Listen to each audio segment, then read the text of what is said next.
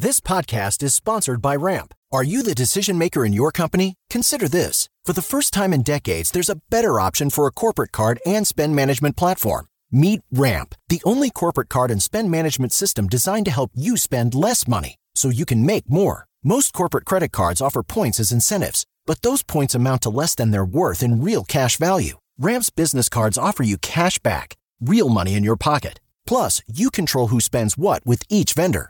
And Ramp's software collects and verifies receipts automatically, which means you'll stop wasteful spending and close your books in hours instead of days. Businesses that use Ramp add up to 5% to their bottom line the first year. If you're a decision maker, adding Ramp could be one of the best decisions you've ever made. And now get $250 when you join Ramp for free. Just go to ramp.com/easy. Ramp.com/easy. RAMP.com/easy. Cards issued by Sutton Bank and Celtic Bank, members FDIC. Terms and conditions apply. And if you're a singer, you better not record a song on an album that you don't really love playing. You're going to play that song for the rest of your career. The pronoun game is another one. Somebody will walk up to another person and go, "You won't believe what she said." And then the first person gets this big reveal. But in real life, you would never do that.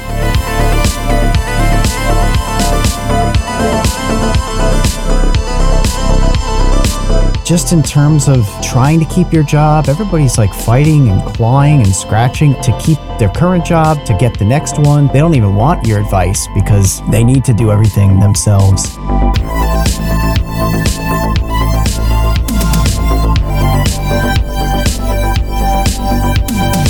There may be a couple other jokes that I would take back, but only because I continue to learn and grow, and we don't want to offend regular viewers or filmmakers. I'm disabled. I have less than 50% of my hearing left and diagnosed with depression and anxiety. The books are just another way for me to try and let people out there know they can be heroes, even if someone tells them they can't. Hey, welcome to the Create Unknown, the home of Make Something Mean Something. I am Kevin Lieber. We're live on Discord, as always, because it is TCU night, Wednesday night, 6 p.m. Eastern. We have our awesome patrons in the episode chat. We have lurkers hanging out with us for free who are non-patrons, but future patrons. And with me, as always, is Matthew Tabor. Yeah, we're going to pull a Phil DeFranco and jump right into it tonight.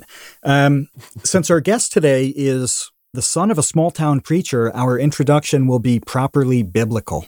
Aficionados of theology and colonial American history will recall that 280 years ago in the humid Northampton, Massachusetts summer of 1741, Jonathan Edwards delivered a sermon entitled "Sinners in the Hands of an Angry God," which included vivid descriptions of the fiery furnace of hell, while noting that God offers us all an opportunity to be forgiven for our sins.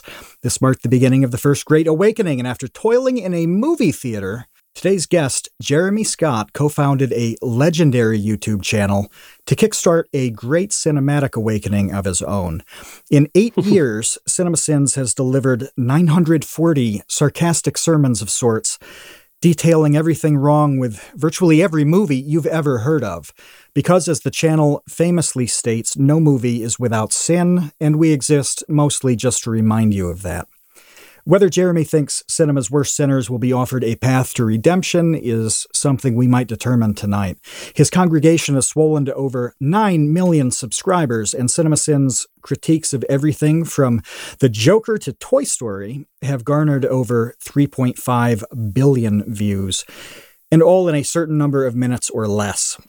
The truth is that some love CinemaSins while others love to hate CinemaSins, which seems to be the unavoidable nature of movie reviews and analysis on YouTube. There's also the Sincast, which has pumped out nearly 300 audio episodes, and something completely different, a 3-book fiction series about the Ables, a gang of young superheroes in training who overcome, adapt, and leverage both their disabilities and their unique powers. In a video reaming the book he himself wrote, Jeremy found that he'd committed a total of 64 sins in the first one. Right about when this podcast drops, I think, his latest book will come out, Original Sin, From Preacher's Kid to the Creation of CinemaSins, which details Jeremy's really unique singular journey into successful content creation through his one great passion of film. So, Jeremy, we know that books and movies or YouTube videos can't ever be perfect. But honestly, what's come the closest that you've seen? Oh, golly. In terms of YouTube videos? Let's go with movies. Let's go with films. What's the closest to a perfect film? Well, if we're going to talk in the voice of CinemaSins, I think the film that has received the fewest sins was District 9. Of course, this was back in our early days before we gave ourselves more time. But I found myself saying a movie like Finding Nemo is pretty much perfect. When I watch a movie like Finding Nemo, I have a hard time finding any decisions that I disagree with. The music choices, the voice work, it hits every note that it's going for right on the head. I think I would answer that one. Is it hard to watch a new movie and just kind of really appreciate the movie without thinking like I'm really on guard here to identify all the problems with it?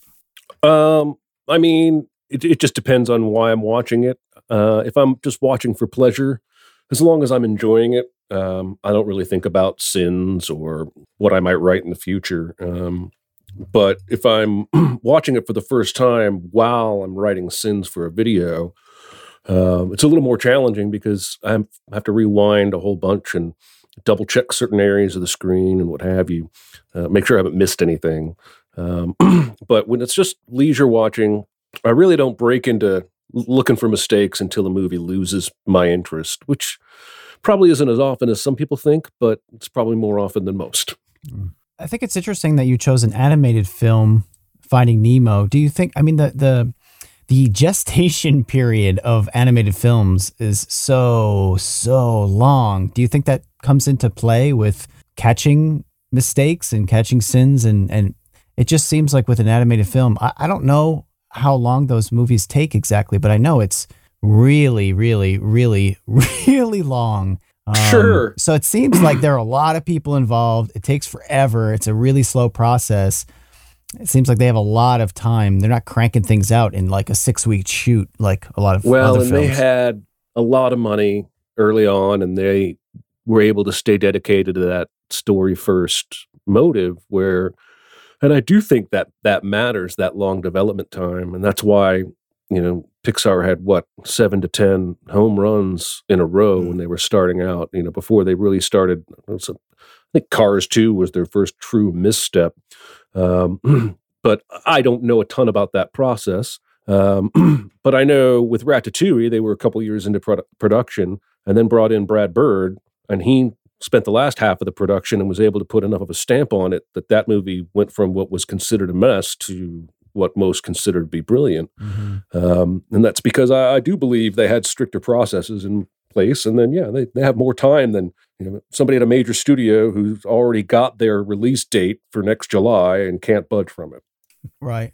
Yeah. Because we've talked to a bunch of animators on this podcast. For some reason, I don't know, I always gravitate towards animators. I have so much respect for them. And you hear from them that you really have to think that like a joke, for instance, is really funny because you're going to be working on that one joke for like a month. And after the first like 2 days of it, you just hate it. And guess what? You have like another 400 hours of animating that one stupid joke before it's done, Yeah. And if you're a singer, you better not record a song on an album that you don't really love playing, because you're going to play that song, a million times for the rest of your career. It's similar to that. I think it really brings the quality to the surface. There's a series in downtown Las Vegas on Friday nights where they have open free concerts, and they're usually middling kind of performers, who are doing these free concerts, people who were popular in the past and aren't so much now, and a lot of real throwbacks. And sometimes you see somebody who, they were a one-hit wonder in the 60s or 70s, and you look at them and you're like, man, dude, you've played this one song since 1967. It's the only song anybody knows. It's the only song anybody wants from you. And I just wish I knew what it felt like to play that 2-minute, 30-second song 85,000 times for a living, or else you don't eat. Yep. Can't be easy.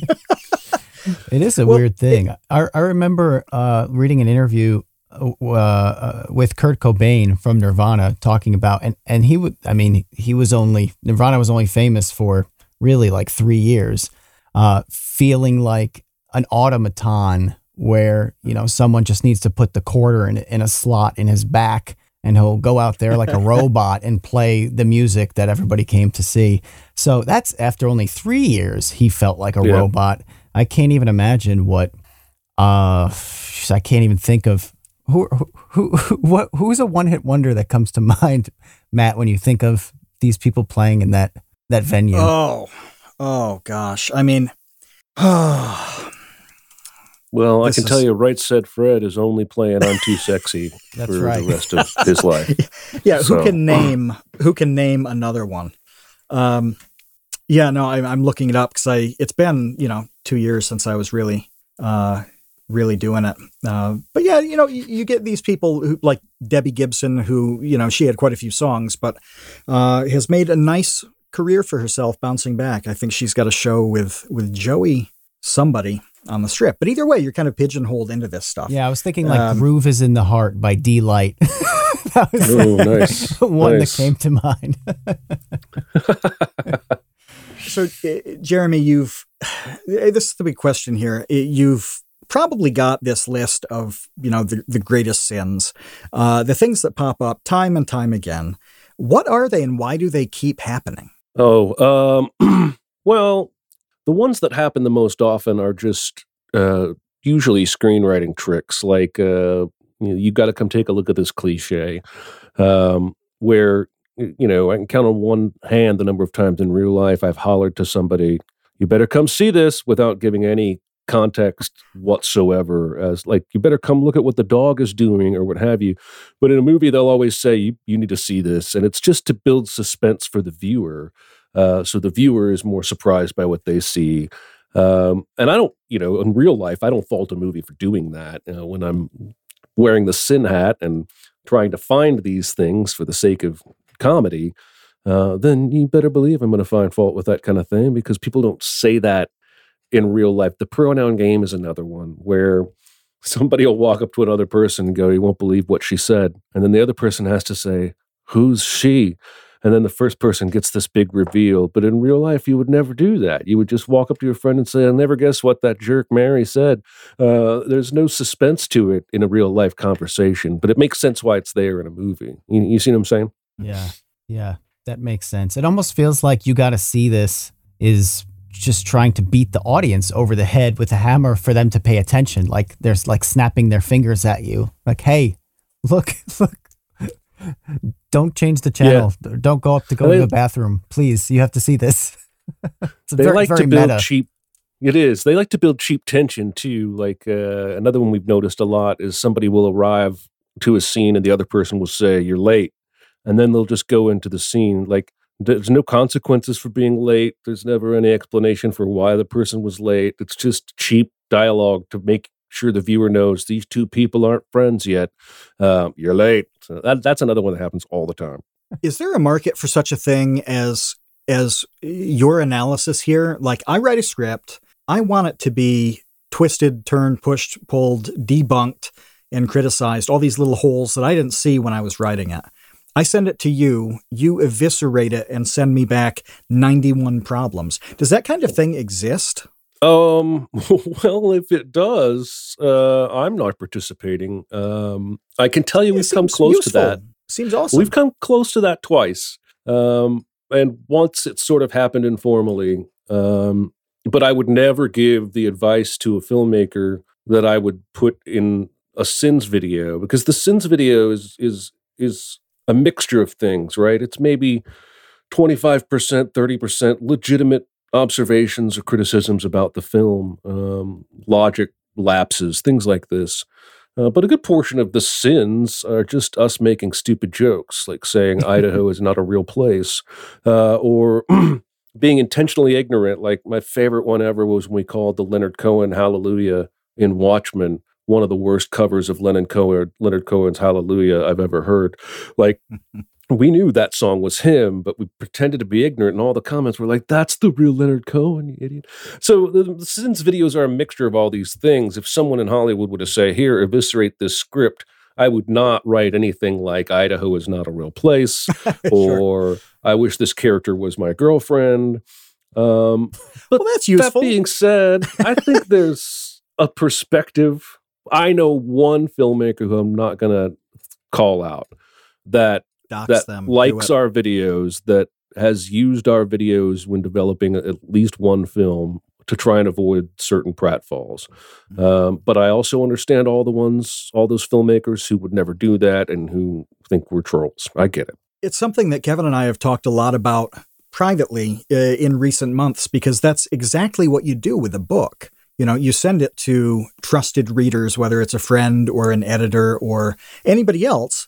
You're like, hey, if we got a continuity problem, show me. If this character is not as interesting as I thought they were when I wrote it, I want to know that. So that's why I said the girlfriend comment is actually useful in a way. Like, if that's the feeling that you as a viewer are getting out of that character, it's useful to know. Maybe you should feel that, maybe you shouldn't. Sure. Sure. But yeah, so it's so strange to me that scriptwriters and filmmakers would not embrace this process the way like every competent writer does. Yeah.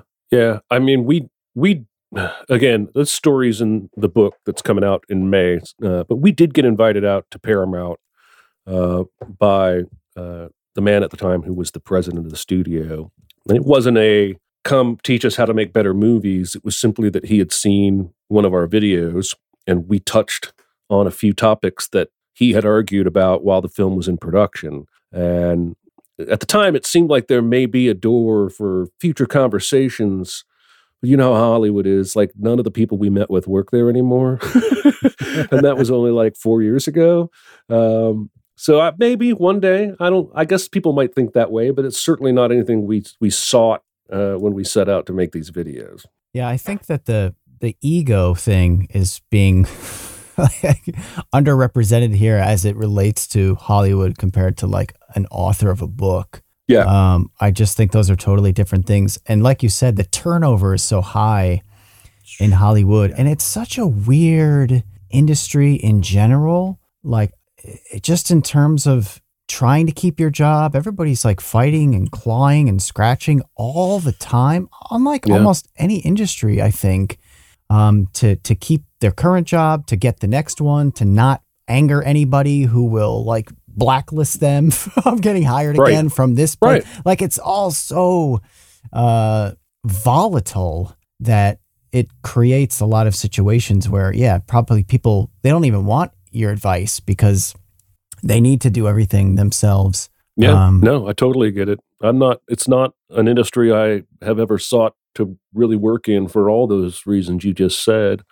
Plus, I think it's hard work. I think it's really hard work. And a lot of people out there might have in college, like me, said, I want to make movies someday. Didn't really know what the crap we were talking about.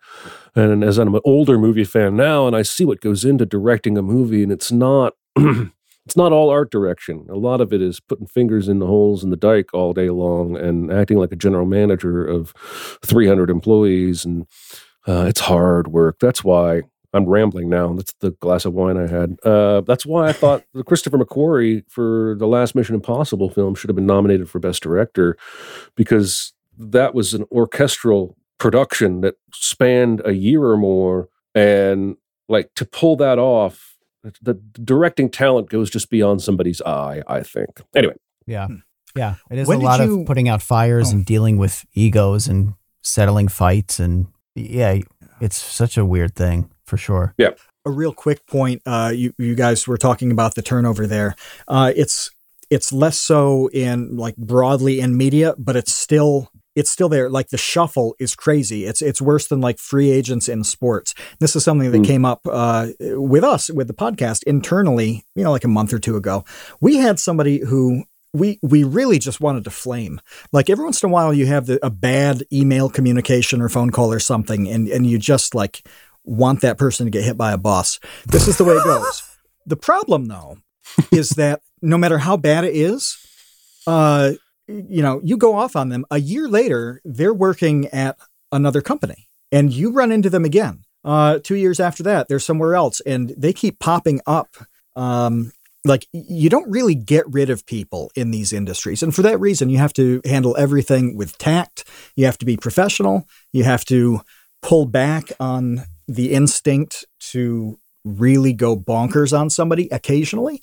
But that's a really important skill. We do try to mention the odd thing because we have so many creatives who listen to this. Yeah, don't go bananas. You see YouTubers sometimes like shaming sponsorship offers and things like that on Twitter. Don't do that. Don't do that. Even if you want to. Talk shit privately with your friends. That's what everybody else does. Think it in your head. But be decent in public and to that person because you will absolutely run into them again and again and again. Yeah, that's a good point. Yeah. Good point. Yeah. And the role reversal can happen really quickly where, oh, you're a top dog and like, I don't need to deal with this person. And like you said, gosh, 1-2 years later, all of a sudden they're the top dog. You're the little one. And it's like, all right, maybe you shouldn't have. Yeah. Yeah. Did the, what's the peeing character, the Hobbs or the Calvin peeing character that was like a decal on trucks? Remember we talked about that? Oh, yeah. The Calvin and Hobbes? Yeah. On the back of like every truck from 1990 to 99. Yeah. Yeah. Don't be that person peeing on like random industry people because the pee's coming back the other way eventually. There's a high probability of that. That's all. So what are some of the constant offenders? Like the things that you're almost guaranteed to see in terms of sins.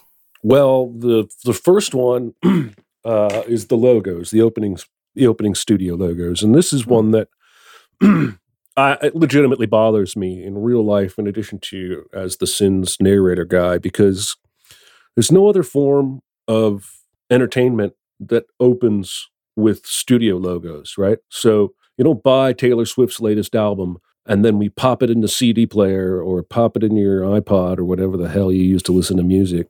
You don't have to listen to 45 seconds of Interscope Records is proud to present. You get right to the first song.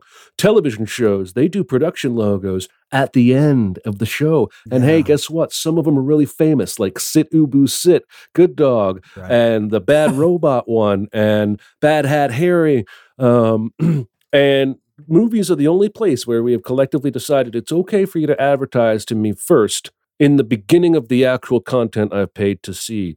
And it drives me crazy. Just get to the movie and advertise to me after. I'll stay if you make those logos interesting like the TV people do. Treat them like end credit scenes from an MCU film and get creative with them. But, show me the film first. And the other ones that people probably might be expecting almost every video, something like narration or reading. When a film opens with text on the screen, it's not always bad in real life, but we're always going to call that a sin. Just like narration is not always bad. Narration, something like Shawshank Redemption, narration can be wonderful, but we're always going to sin the narration. So sorry, I was just looking up. I was going to do canon. That's what I was thinking of. I was going to say, in terms of the like the logo at the beginning, the exception to the rule to me would be something like the Canon Group. If anybody's ever seen those movies, because it's almost like with some studios, you got to know what you're getting into before the film starts, and you see like that logo, you're like, all right, here we go. This movie is going to be, I know what type of movie this is going to be. If anybody's unfamiliar, God, there's a documentary just about those guys who made the Canon movies, but it's a lot of like schlocky / amazing action films from the 80s, Bloodsport, Delta Force, Missing in Action, a lot of Chuck Norris kind of things. They made that horrible Masters of the Universe movie, which I think was really what like ruined the company from what I remember from their story. But yeah, I would play devil's advocate a little bit on the opening logo just in case it's like a, I don't know, it's like an appetizer almost. Fair enough. Fair we enough. are fans of Bloodsport at the Create Unknown. We send little babies. We send babies with their own names and backstories to everybody in the baby gang. And Mansoor Chinchilla's baby, Dr. Kelp Meat Can, actually was a consultant on Bloodsport. That's what the baby claims. Nobody can figure out exactly what he did, but he claims to know Van Damme quite well. So we keep up on the Bloodsport news. Well, all right.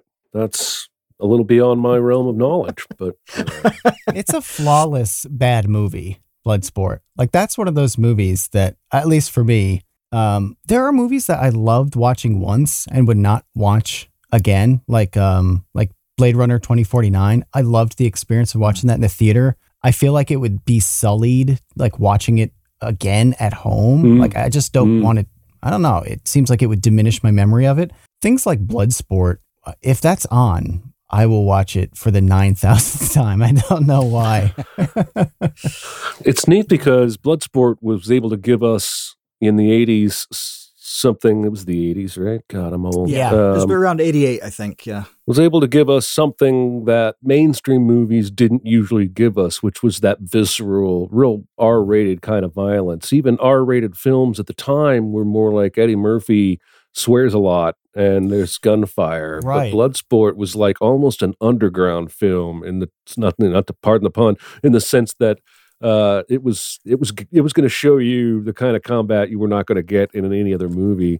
So yeah, I've seen that movie too many times. That kick jumper, Kickstarter, Kickboxer. I've seen that one a bunch too. Right. Yeah. Kickstarter. Kickboxer didn't quite have the majesty that Most Frank Dukes of his films did not. Screen. There was a diminishing level of majesty throughout his filmography. All the way through to Kickboxer 7. Yeah, the majesty just diminished. What was the first movie that you really took seriously? That you thought about, that you analyzed, that you did more than just watch and enjoyed or hated? Oh, wow. There must have been something at some point in your life that got these juices flowing. Yeah, it was, I'm going to tell you, it was Terminator 2. It was T2. And I'm in high school at this point. And this movie's just come out on video. My brother comes home from college. I haven't seen movies in the theater my whole life. And mom and dad go away for the weekend. And the older brother's like, I'm going to let you try a beer and I'm going to let you watch Terminator 2. And he spent maybe an hour explaining the first Terminator movie to me so that I would be floored in the second one when Arnold turned out to be a good guy. And he set it up perfect. And, most of the movies I'd seen up to this point had been, I'd seen the Star Wars movies, I'd seen the Muppet movies, I'd seen a lot of Disney films, but I'd never seen anything that looked like this with that liquid metal Terminator. But also that had this high of a concept that treated my mind as something to stimulate as well as my eyeballs. Just the ideas this movie wants you to wrap your heads around. And, it's probably somewhere in my top 25. It's not in my top 10 now, but that's certainly the movie that first made me go, whoa, movies can be so much more than just candy. Mm-hmm. Yeah. I think that's the best action film of all time, Terminator 2. I think we had this discussion on the podcast and there was a little bit of an argument. I don't remember what the counter examples were. I think I probably gave some stupid counter examples. Like I probably made the case that Over the Top was better. Yeah, well, come on. Yeah. No one takes that seriously except you. Yeah, which is okay. I mean, I knew this podcast was going to be trash when I asked what's the only movie that the closest to perfect, and I didn't hear Over the Top. I thought, well, clearly this guy's head is in his ass. You should have worn your hat for this podcast. I wear it every day. I wear it every single day. Oh my goodness. Same one that, speaking of sins, like, I don't go too hard into identifying problems because I can't really analyze film on that level. But I do with things like historical accuracy, things with guns and Westerns, like the rate of fire on a whole lot of guns in Westerns that were before cartridges. So at a certain point, you have to pour the powder in, put a wad in, put a ball in, crank a lever to jam that lead ball in, and then put a seal over top of it, then put the primer on a cap, and then you have to do that 6 times for the whole cylinder. Mm-hmm. This is not cool in a movie. They just bang, bang, bang, bang, bang. I'll notice that kind of thing.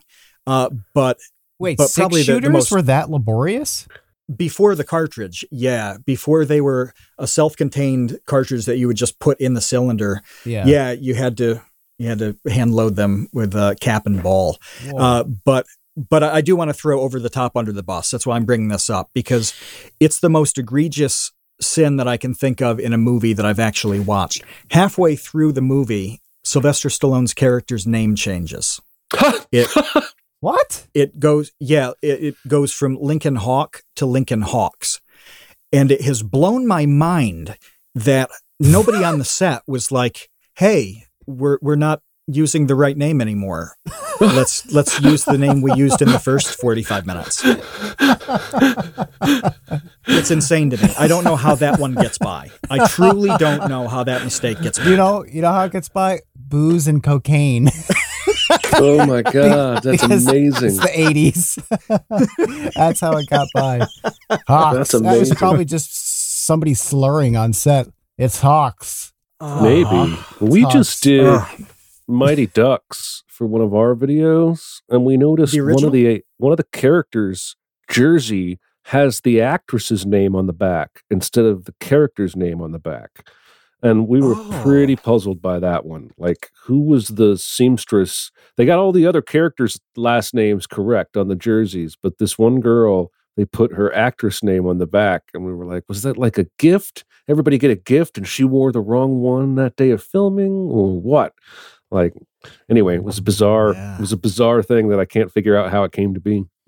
That is weird. I really want to ask, because you brought this up earlier, and I've been forgetting to ask, and that's you mentioned kind of trolling as part of your humor style in the videos, where you'll say something that you know is not true just for a reaction. How do you deal with people taking that stuff seriously and hating you because they think you're an idiot when you're literally making a joke, but they can't tell the difference? Like, and I know, it's the internet, and like a certain percentage of the audience will not be able to understand the joke. And if they even find out it's a joke, they won't think it's funny, and they still think you're dumb. So how do you deal with blowback from your videos? I think in the beginning it was more difficult because we weren't really expecting it, and you could say we're naive, but we didn't know anything about Poe's law and how 20% of people on the internet will misunderstand sarcasm and all that. We didn't know anything about that until we started. And so, we'll say something so obviously joking to us, like Idaho is not a real place, and we'll get so many responses from people who are like, "You're American. How can you not know where Idaho is? It's a whole state." And I never expected that level. And, I can't do anything about how people feel about me, whether they think I'm stupid for those sins or they think that I'm evil because I'm watering down the discourse of film or what have you. I've heard about all the variations of it, and I long ago made peace with the fact that all I can do is make sure the people around me that I touch every day think I'm a good person and don't think I'm an idiot and don't think I'm evil. I certainly can't control the internet, and if I try, I'm going to lose focus of what got me here in the first place anyway, which was just put my head down in writing. So I try not to let it bother me. In the beginning, that was not as easy as it is now. Mm-hmm. Is it inevitable that everybody who watches you is eventually going to hate you?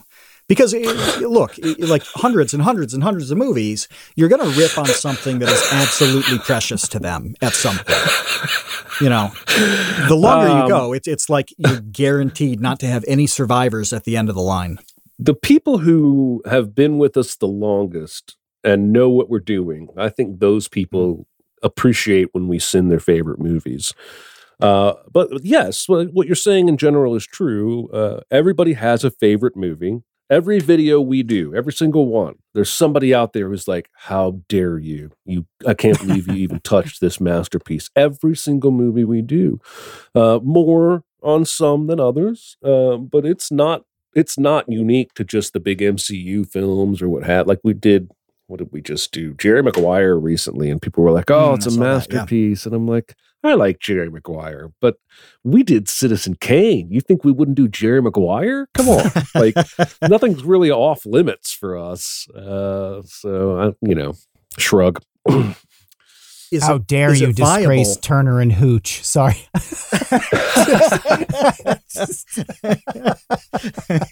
Turner and Hooch. Everybody who doesn't know who Turner and Hooch is, Google it right now, and you will laugh because you'll. It's way better than Over the Top. We had a pair of rescue squirrels that were found on the side of the road about 2 years ago, and before we gave, I believe there's always somebody who will like nurse everything back to health, and we found somebody like 40 miles away who exclusively deals in squirrels and chipmunks that have been abandoned, and we named them Tango and Cash as we fed them with an eyedropper for like 48 hours. Talk about a watchable piece of trash. That's Tango and Cash. Like that movie. Sorry if it's your second favorite. It's not good, but I love it. It's ridiculous, I think, though. Is that the worst movie that you enjoy? There's got to be one that's just absolute garbage you still like. Oh, man, a bunch. I really like watching that 2015 Ed Helms Vacation reboot, which I freely admit is not good. I forgot that existed. Holy cow. I know. I love Demolition Man. Yes. I love Horrible Bosses. Yeah, that's come up before on this podcast. Speaking of Jean-Claude, I will go to bat for Time Cop and Sudden Death any day of the week. Wow. I love myself some trashy movies. Can you, just for our audience, because this movie is so ridiculous, briefly describe the plot of Sudden Death? Sudden Death is about a fire inspector who takes his kids to Game 7 of the Stanley Cup Finals in Pittsburgh and drops them off at the seats to go inspect the fire things. But this also happens to be the night that terrorists have taken over the vice president's luxury suite at the game. And we've all been there. One kid wanders away, and the mascot is a bad guy, Karate Girl. And let's just say, before the movie's over, Jean-Claude's fire inspector ends up in goal for the Pittsburgh Penguins and blocks a shot. I kid you not.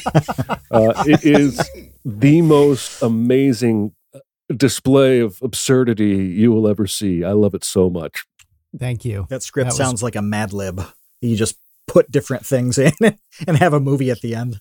I think that's how they wrote it. I think that's exactly how they wrote it. So going back to people hating you because that's awesome. Is that a viable? Let's do that more. Let's go deep into how badly you suck. Now, is it a viable thing though? Because we've talked to people in the commentary community about this in the past. Is it viable to have something like a YouTube channel where there's almost like this hate to subscriber pipeline? Let's say you make a video that's about a movie that somebody loves. They're pissed off at your analysis of it. They maybe hate watch the next one. And, 7 videos later, they're into you. They get what you do and they're part of the team. Is that? Yeah, my favorite example is a kid who watched our very second video, the Avengers, Marvel's The Avengers, and made a video longer than our video, where he had his laptop next to him and he would watch our video and then pause it and then turn to the camera and explain why we were wrong. And within 2-3 weeks, that kid realized it was all a joke and became one of our bigger fans. We even referenced him on a podcast and he came in the comments and said, "That was me." So, that at least happened at least one time. But yes, there is a certain amount of the negativity that drives discourse, and the discourse drives all sorts of things, whether it's search stuff with Google or showing up in related or suggested videos in YouTube's algorithm, or if somebody makes a video, here's all the reasons CinemaSins sucks. Our videos are going to show up to the right in the suggested videos, and we're going to get traffic from that. The worst days for me are when somebody in Hollywood that I respect just tweets about how much they hate CinemaSins. I hate that, but it always increases our rate of subscribers and increases our rate of views, always. So I take the good with the bad, I guess. I want everybody to like me, but it's good for business that they don't. Have you ever gone too far Have you ripped something a little harder than you should have and regretted it after? 940 videos. You had to have pushed the envelope a little too far at some point. I don't know that I've gone too far in terms of the target, the movie target. I think there are some jokes I would want back. That, in the very beginning, the joke we use, because of course, let me explain. What we're doing is we're playing a sort of a character. The idea was, what if somebody like the Simpsons comic book nerd had his own YouTube channels? Well, this guy, he thinks he knows everything, and he's not always going to be right, but he's sometimes going to be right, and he's probably going to be horny. And so early on, we would write sins like this scene does not contain a lap dance, which has become the bane of my existence in terms of people who hate our channel. They'll just point to that and say it's just a bunch of perverts. We haven't made that joke in 7 years because we realized early on this is being read as a little too pervy. Like, we wanted to make sure that this is a basement dwelling know-it-all movie nerd, and he's going to like hot girls, but people are misunderstanding this and thinking that we're that way. So we softened that. So now, for a while it became so-and-so is not my girlfriend in this scene. Or if there's a really pretty girl and she was on the phone, we would say, I am not the phone in this scene. So I would love to go back to those early videos and rewrite those lap dance sins to make them a little more palatable. Because I think it was an early dividing line for people who weren't sure how serious to take us. There may be a couple other jokes that I would take back, but only because I continue to learn and grow. And as much as we want to make jokes and this guy's a little bit edgy, we don't want to offend regular viewers or filmmakers. So it's constantly evolving. And has the audience changed from when you started to now? Like, is there any patterns, anything that just the viewers are different now than before? In YouTube, one for all their problems, and I could do a whole guest appearance about problems with YouTube, but they give us lots of data. They give us so much data that we pay somebody to sift through it all and spit it back out to us in actionable, understandable means. And so early on, we noticed it was largely male, and about half young males up to about 25 and half 25 to 40 something males. And only like 10-12% of our viewers were female. And so we started intentionally sinning movies that we thought might draw in a female audience, like Frozen, which is, I think, still our most viewed video of all time, or Tangled. And it helped. It worked. We could see the female viewership. YouTube will tell you, again, for the most part, you're trusting that this YouTube user has answered honestly when they signed up for their account, so that they really are male and that age, and they really do live in New Zealand or what have you. But the data is really fascinating in terms of where the viewer comes from, how long they stay, how long they watch, what do they watch after they're done watching your video. Really, really powerful, actionable data on the back end, for sure. Mm-hmm. Yeah. Real quick. I know that we have to get to your book before we run out of time. But I just wanted to go back a second to the joke thing that I just personally, just anecdotally find it interesting, how aware you have to be of, even if you think like a joke is funny and you're playing a character and that character would be that level of vulgar or just say something gross. Right. You can't do that because you know that a certain percentage of people will take that literally, and it's not worth it. It's not worth their ire, and it's not worth upsetting them or offending them or hurting them to make that joke. So you just, like you said, soften the bat. I just find that interesting. The process there, I just think is interesting to hear about. People will take audio clips from a Sins video, sometimes chop it up and then post it someplace else to make it sound like I've said something worse than I have. So that's something I try not to think about too much, or I'd lose sleep for forever. Because I've said virtually every word in the English language. But yeah, it's not something that we thought would be a problem when we started. And as we've been along, we've realized, yeah, okay, let's not make this kind of joke that seems to be, a little more sensitive a topic. And I'm sure we'll come across something else again here in the future. But yeah, everybody's different. Everybody's sensitive to different things. So. But let's jump, like Kevin said, let's jump from film to books, because you got a few. You got firstly, let's do the opening round with the Ables, because you had a cool pipeline with that, with self-publishing it and then going the traditional route and then doing a couple more. And the newest book is a departure from that. But where did that come from, the Ables series? I had sketched out a little on a lined piece of notebook paper, a little character breakdown, 2006. So this is 6 years before CinemaSins even exists. And I sketched out a troop of senior citizen superheroes who were all ailing and disabled. And one was a judge. And anybody that slipped through the system, the judge would activate the team and they would go enact justice with their superpowers. And that lived with me off and on for 2-3 years. And then I had the idea to age them way down and make them kids. And I got sort of fascinated with the idea of superheroes caught in between two worlds, right? Superhero movies always give us two main characters to focus on. The hero with powers and their buddy who's just a human and doesn't have powers, and how they view the whole situation. I thought, what if there was somebody in between? What if there's somebody like my main character, Philip, who has telekinesis and can move things with his mind, but he's blind, so he can't see anything? How does he go about learning how to use his powers? He's not going to be accepted by the superhero world, but he's not just human. And so that was my starting point. And I wrote a chapter, showed it to my wife. She loved it, and it just would not leave me alone. And then when CinemaSins took off somewhere around 2014, I went, you know what? There's an audience here. I can at least market this thing to, whether or not it sells well. So I finished writing it and knocked it out, and we did pretty well. I was pretty happy with how that first one sold. Then was approached by Turner Publishing to reissue that first book and publish the next 3, 2 of which have already come and gone.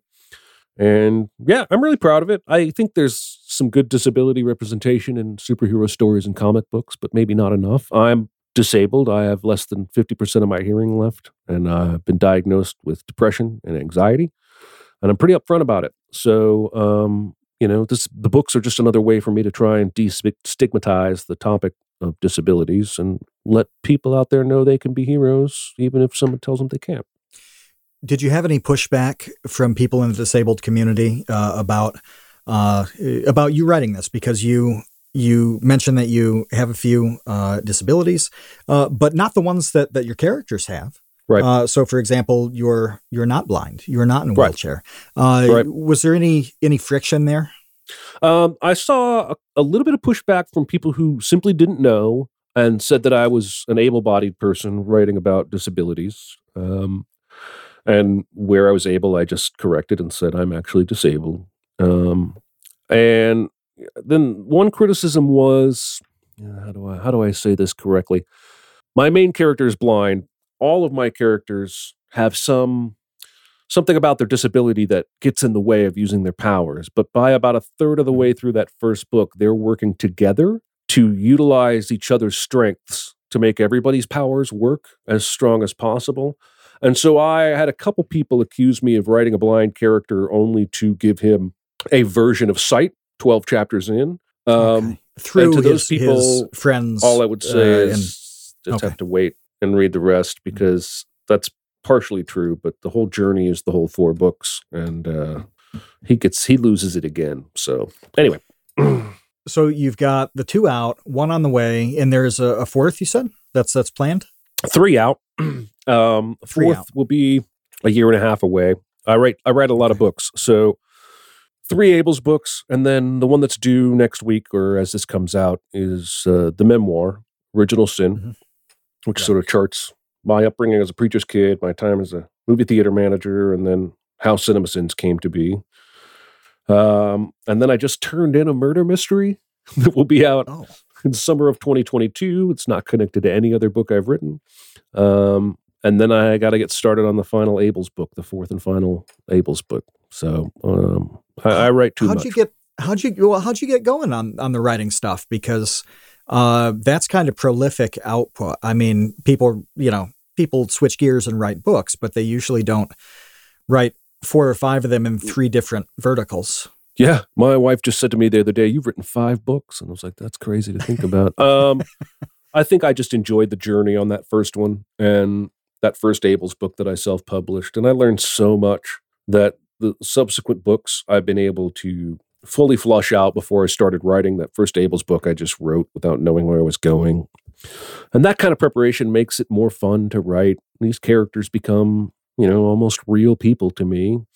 And I start to care about where their lives are going. And I just got the bug. I even said, when I finished the murder mystery, I said to my wife, I'm taking 3 weeks off. I'm not writing anything. And 4 days later, I had a new manuscript started. So I think I just can't. It's part of my DNA now. I can't stop. We have to get to our patrons' questions before we let you go eat dinner. But I would just say, I just want to ask you real quick about your writing process, because I've been working on a novel for a long time, and I can't get any work done unless I have nothing else to do, unless I carve out specific time, like a month or 2 months at a time, and just shut everything out and work on that. Otherwise, I can't sit down an hour a night after dinner and just, work on a chapter. It doesn't work. So I'd love to hear what your experience is with your workflow on that.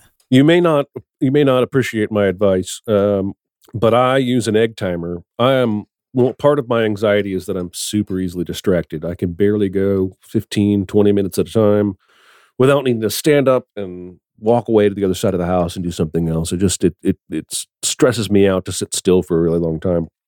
So I sit down with a kitchen timer and I say, I'm going to spend 20 minutes on this book, or I'm going to spend 30 minutes on this book. And when the timer goes off, I'm going to get up and I'm going to go do something else. I'm not going to think about anything else. I'm just going to go play with my dog or what have you, play a video game. And that builds repetition, and the repetition builds and snowballs. And that's the best I can tell you, is that when I started the first Abel's book, I would stay late at work. I had a day job, and I would write from 5 to 6. And then as I got going and got closer to the end, I was writing from 5 to 7 or 5 to 8, because the momentum I had built made me want to stay in that place and keep writing. But to start that momentum, you just have to be regimented. For me, I find a kitchen timer works. It just keeps me, that ticking that constantly here, blocks out the rest of the world. But I do it in these short little bursts, short little blocks till I get some momentum going. That would be my advice. Okay, yeah, that's definitely the opposite of what I've been doing, which is just... We've heard other people, though, who have a similar kind of regimented schedule, and it seems to work or not. Yeah, it's very interesting, and that's why I really wanted to ask you, because I love hearing what people's different ways they go about it are, because it does seem to be all over the map. So whatever works for you, and it's fascinating to me. All right, Matt, do we have questions that we can throw from our patrons before we wrap up? Yeah, we do. We've got a bunch, and so I'm going to combine them because some of them are thematically similar. I want to start with 2 of them here. It's a combination from Dan the Latch and the Kino Corner. The Kino Corner has a YouTube channel that does film analysis and criticism, and also has the Kino Cast with Oki, who was our guest 2 episodes ago. Oki's Weird Stories. So first off, Dan's half is CinemaSins criticism or satire? Oh, neither. There's a little bit of both in there. But we consider ourselves a comedy channel, first and foremost. And there was a famous director who didn't like us, and then people defended us by telling we were satire, and then he went off on the word satire and the definition of that word, and I have never publicly claimed that we are satire. There are apparently dictionary disciples. The most I would say is we're playing a character. Maybe it's a parody. It's an exaggeration. But don't take our videos for film criticism or for satire. Our podcast, I think we offer some solid film criticism from time to time, but the videos are never meant for that. It's just for really observant, nitpicky movie fans to celebrate and enjoy nitpickery. And this is Kino's half of the question, which I think you just gave the answer to. Do you think CinemaSins is real film criticism, whatever that phrase means? No. There are bits in each video that I think count as real criticism, or that I would make as a real point if I were criticizing it as myself. But no, the videos as a whole are just, again, it's just a celebration of how obsessive people can get. When you watch a movie over and over and over and over and over again, you start to notice all these little things. Some of them bother you, some of them don't. None of them keep that from being your favorite movie ever, but it's those little details that we're trying to have fun pointing out and just sort of sharing with each other. We're certainly trying to celebrate film and not drive people away from it. Right. No, that makes sense. These next two I'm going to combine as well because they play off each other. Isaac asked how you come up with the sins. Do you watch the film over and over? Do you watch it with other people and talk about the ideas? Do you do research online for it? And Jeff's half of the question is, how much time does all of that take for each video? Yeah. Used to be I would watch a film, back when it was just Chris and I would watch a film 2 or 3 times while writing Sins. These days, I just go through a movie once, but that's a lot of rewinding and rewatching. So I think I'm still ultimately watching it 2 to 3 times. But we calculated at one point, and we have some writers now and some editors, but it's about 40 total hours for the writing and the editing of a Sins video. Now that's spread, in our case, across anywhere from 3 to 5 different people. So nobody is working 40 hours on any single video. But yeah, I would say, most of our writers are spending about 8 to 10 hours writing. And so that's, 16 to 20 before it ever goes to the editors. And then if you've ever dealt with Adobe Premiere, then there's another 12 hours right there. So. Right. With how intensive these are, Dan also asked, did you start making longer videos because that fit YouTube better? Did it change the quality of the videos when you started to do 20-minute kind of things? We hope not. We lucked into some of these algorithmic changes, and we were obsessed in the beginning with keeping things under 4 minutes, 5 minutes. We thought for sure the attention span was going to be too small. And we got to the movie The Room, which is almost Rocky Horror Picture Show-like in its fame now. And we just couldn't do it under 5 minutes. It was just impossible. That movie is just atrocious. And so we put out, I think it was a 10-minute video, and it got just as many views as ever or more. And we were like, oh, maybe people don't care about the time limit. So when we got around to Batman and Robin later that year, we did like a 20-minute video for the first time ever, and it was one of our most watched of the year. And so that really allowed us a bunch of things, right? So early on in the Avengers, the second video we ever made, Tony's up in space, right? He takes that nuke up into space and fires at the aliens, and then he falls back through the portal. But he should not be falling at that point. There's no gravitational reason at that point in space for him to be sucked back into the portal. But because this was a point where we were trying to keep videos under 4 minutes, the sin in that video is there's no gravity in space, but Tony still falls. Well, of course there's gravity in space. I just misspoke, but it became one of the most infamous mistakes we've ever made because there is gravity in space, just maybe not enough in that one instance. And so what making the videos longer has allowed us to do is extrapolate some of those points to where instead of just giving you 4 words that you're going to misunderstand, I can now give you 2 sentences that will make, that will both give you my sin and stave off your rebuttal that I know you're going to make. So I think in the end, it's made our content better because it's allowed us to express our thoughts more clearly. This one's from Isaac. Do you think CinemaSins would be as popular as it is today without the criticism of the sins? Like, do you think had you gone straight up good guy through the whole thing and everybody loves you, would that have changed the outcome? Have I gone straight up what? Good guy. Everything is extremely positive and everybody loves you. I mean, I know you can't be super positive about sins, but would that have really changed the trajectory? No. I mean, listen, if we had started out and our video series had been called Cinema Notes, and instead of everything wrong with it was things we noticed about, this channel would never have taken off. I'm not trying to be a dick. There is something about the divisive nature of the phrasing. Our video titles are everything wrong with. That challenges you immediately to disagree or agree, and that starts discussion. And that was a very intentional choice. I do see some criticism sometimes that Chris and I are just clickbait scam marketers because we spent some time doing video search engine optimization. But that's just smart video search engine optimization, to know that divisive wording is going to drive more traffic than happy wording. That's just smart marketing. It's not like there's no clickbait there. Anyway, if I see cinema constructive criticism, I'm probably scrolling by. I'm just not interested. Dan Latch, this is a really good question. What was the first movie that you saw in a theater or not in a theater that you thought was bad before the film ended? Oh my. There had to have been an original stinker in your history. You have to understand, in college, my roommates, I lived in a suite, so we had 6 roommates and we shared one bathroom. It was an awesome setup. But every Friday we had bad movie night, where we took turns going to the nearby video store and we intentionally rented 3 of the worst looking movies we could find.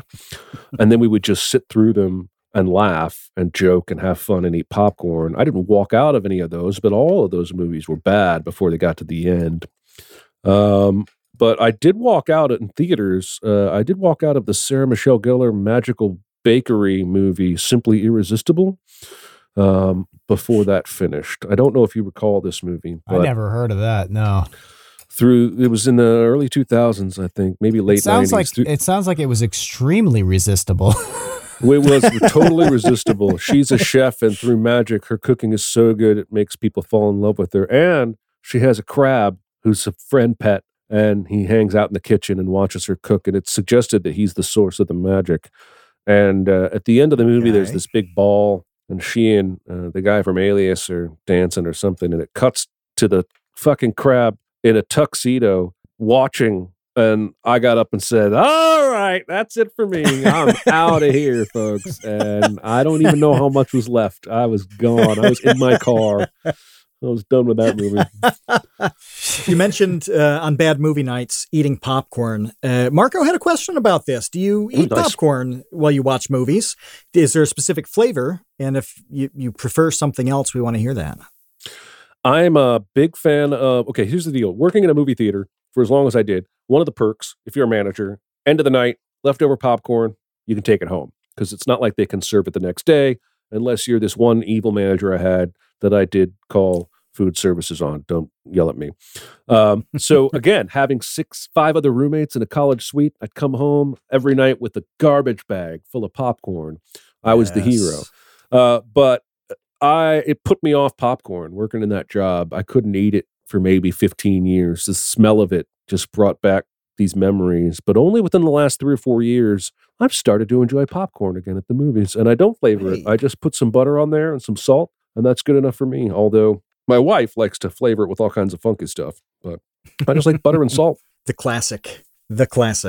Next one is from Jen, who works on Out of Frame. If you guys haven't seen the Out of Frame channel on YouTube, they look at TV shows and movies, analyze them for some kind of social and political themes, and do a really excellent, fair job with that. It's really kind of one of the best channels in this genre. And she works on that with Sean Malone, who we had on as a guest a long, long time ago, talking about Stranger Things. She asks, what's something that you generally count as a sin that you actually really love as a consumer of film? There's got to be a guilty pleasure sin somewhere in there. That's a good question. I think it's probably the candles. Like, I love a good mood setting, right? I love a good vibe from a movie. And one of the ways the movies do this is to put candles everywhere. I think we joked about Jupiter Ascending earlier, but I think there's a scene in that movie with like 1,000 freaking candles on the floor. And it looks cool, man. It always looks awesome. And I always enjoy it as a viewer. But the sin side of me is always forced to wrestle with the practicality of all those candles. Like in the, I think it was Great Gatsby. Somebody's going around putting out all the candles after the party, and I'm like, Jesus, by the time he's done, it's going to be time to light all of them again the next morning. Like, it's just ridiculous when you break it down from a practical standpoint, but the visuals of having a lot of candlelight, I totally love. I totally get that. Yeah, that's cool. Yeah, the logistics of candles are a very real thing, from setup to lighting to take down. This is the last question we've got, and then we can get you to dinner and your family. We want to say this to the end because it's about writing. It's about the book, and we'll put links to your books in the description of this. So you guys can check out the Able series and the Sin origin story, which is on its way. Trev asks, at what point in developing a concept for a book do you just start writing? How much of the book's story do you have to have figured out beforehand, if any at all? This is a good question. I've done it. That's a great question. I've done it multiple ways. The first Abel's book, I did not know where I was going. And in hindsight, I had a lot of heavy editing to do because I meandered. The second and third Abel's book, I did what I call outlines. And for me, it's just the beats. I want to know at least 4 or 5 main story beats. The characters start here. By chapter 5 or 6, they encounter this kind of a situation. And I like to have the climax, at least the general idea, figured out. It's going to be these people in this place against this person. But you can't plan it all. If you try and plan it all, you're going to paralyze yourself and you'll never get started. Just plot out the beats and the characters, where you want to move the pieces in a general way, but then get from beat to beat as you write, and give yourself the freedom to get from point A to point B spontaneously, instead of locking yourself in early to that particular route. I think that fits with books, with videos. It's there's a phrase in entrepreneurship, analysis paralysis, where you sit and like rethink your business plan and don't actually start the business. You're not going to be right with whether it's a book plot or character development or a YouTube video or a business. You're going to make some mistakes along the way, and you don't know until you've made them. And then you adjust and you figure it out, but you keep moving. And so what you just described, I think that's excellent advice for pretty much every project ever, aside from like building a house. You don't want to half-ass building a house. You do have to plan that out properly. You do need to know about the beats. Everything creative. Yeah, that's right. Yeah, you got to have the beats, but all the creative stuff, all the business stuff, I think that's awesome. You outline it, you get the beats, you get going, and adjust along the way. Yeah. I'm just annoyed, Matt. You've never told me the phrase analysis paralysis before. How has that never come up? You tuned me out. You've tuned me out since like 2014. Yeah. I bet I've said it 100 times. That's gotta be what it is. I was finally listening to you because you were compelling for once, and I love that analysis paralysis. I want to get that tattooed on my forearm. It's totally real. It's the number one thing that I encounter when I talk to people about YouTube stuff, whether it's at a conference and I'm doing a thing or just casually like in Twitter DMs. Man, just start the thing. Just get going. Get the basic idea down and get going. It's absolutely going to be better than if you sit there and try to make the perfect video, which, as we know, no video is going to be without sin. So it's not going to be perfect anyway. You might as well just start. That's right. All right, we're gonna let you go, but check out CinemaSins if for some reason you just got back from Mars on an 8-year tour or something and you don't know CinemaSins. Check that out. You may not be familiar though with the book that is coming out, Original Sin: From Preacher's Kid to the Creation of CinemaSins. Jeremy Scott, thanks so much for hanging out with us, and have a great dinner. Thanks for having me. I really appreciate your guys' time and the time of your listeners, and I don't take it for granted. And let me know when the episode drops publicly, and I'm happy to promote it on my Twitters and such. We will do that. All right. Thanks. We'll see you, Space Cowboys. Thanks for listening to The Create Unknown. We'd like to extend a huge thank you and congratulations to the Tots and Dumpster crew who save tiny little lives every month. A tremendous shout out to our elite baby gang: Trevstead, Boromir, Bot Dogs, Chinchilla, Isaac, Conrad, James, Jeff Davis, Patrick Pister, Baseweight, and Dojangles. And thank you to our grizzled, battle-hardened child infantry: Jen Mefisanti, Kevin Menard, Mikhail Steinke, Risebread, Sean Malone, Monahim, Ryan Kinder, Sheep, and Maruko. Thank you as well to our producer and editor Ben Webster, and to our media manager Dan Yosua. The Great Unknown is an Unknown Media production.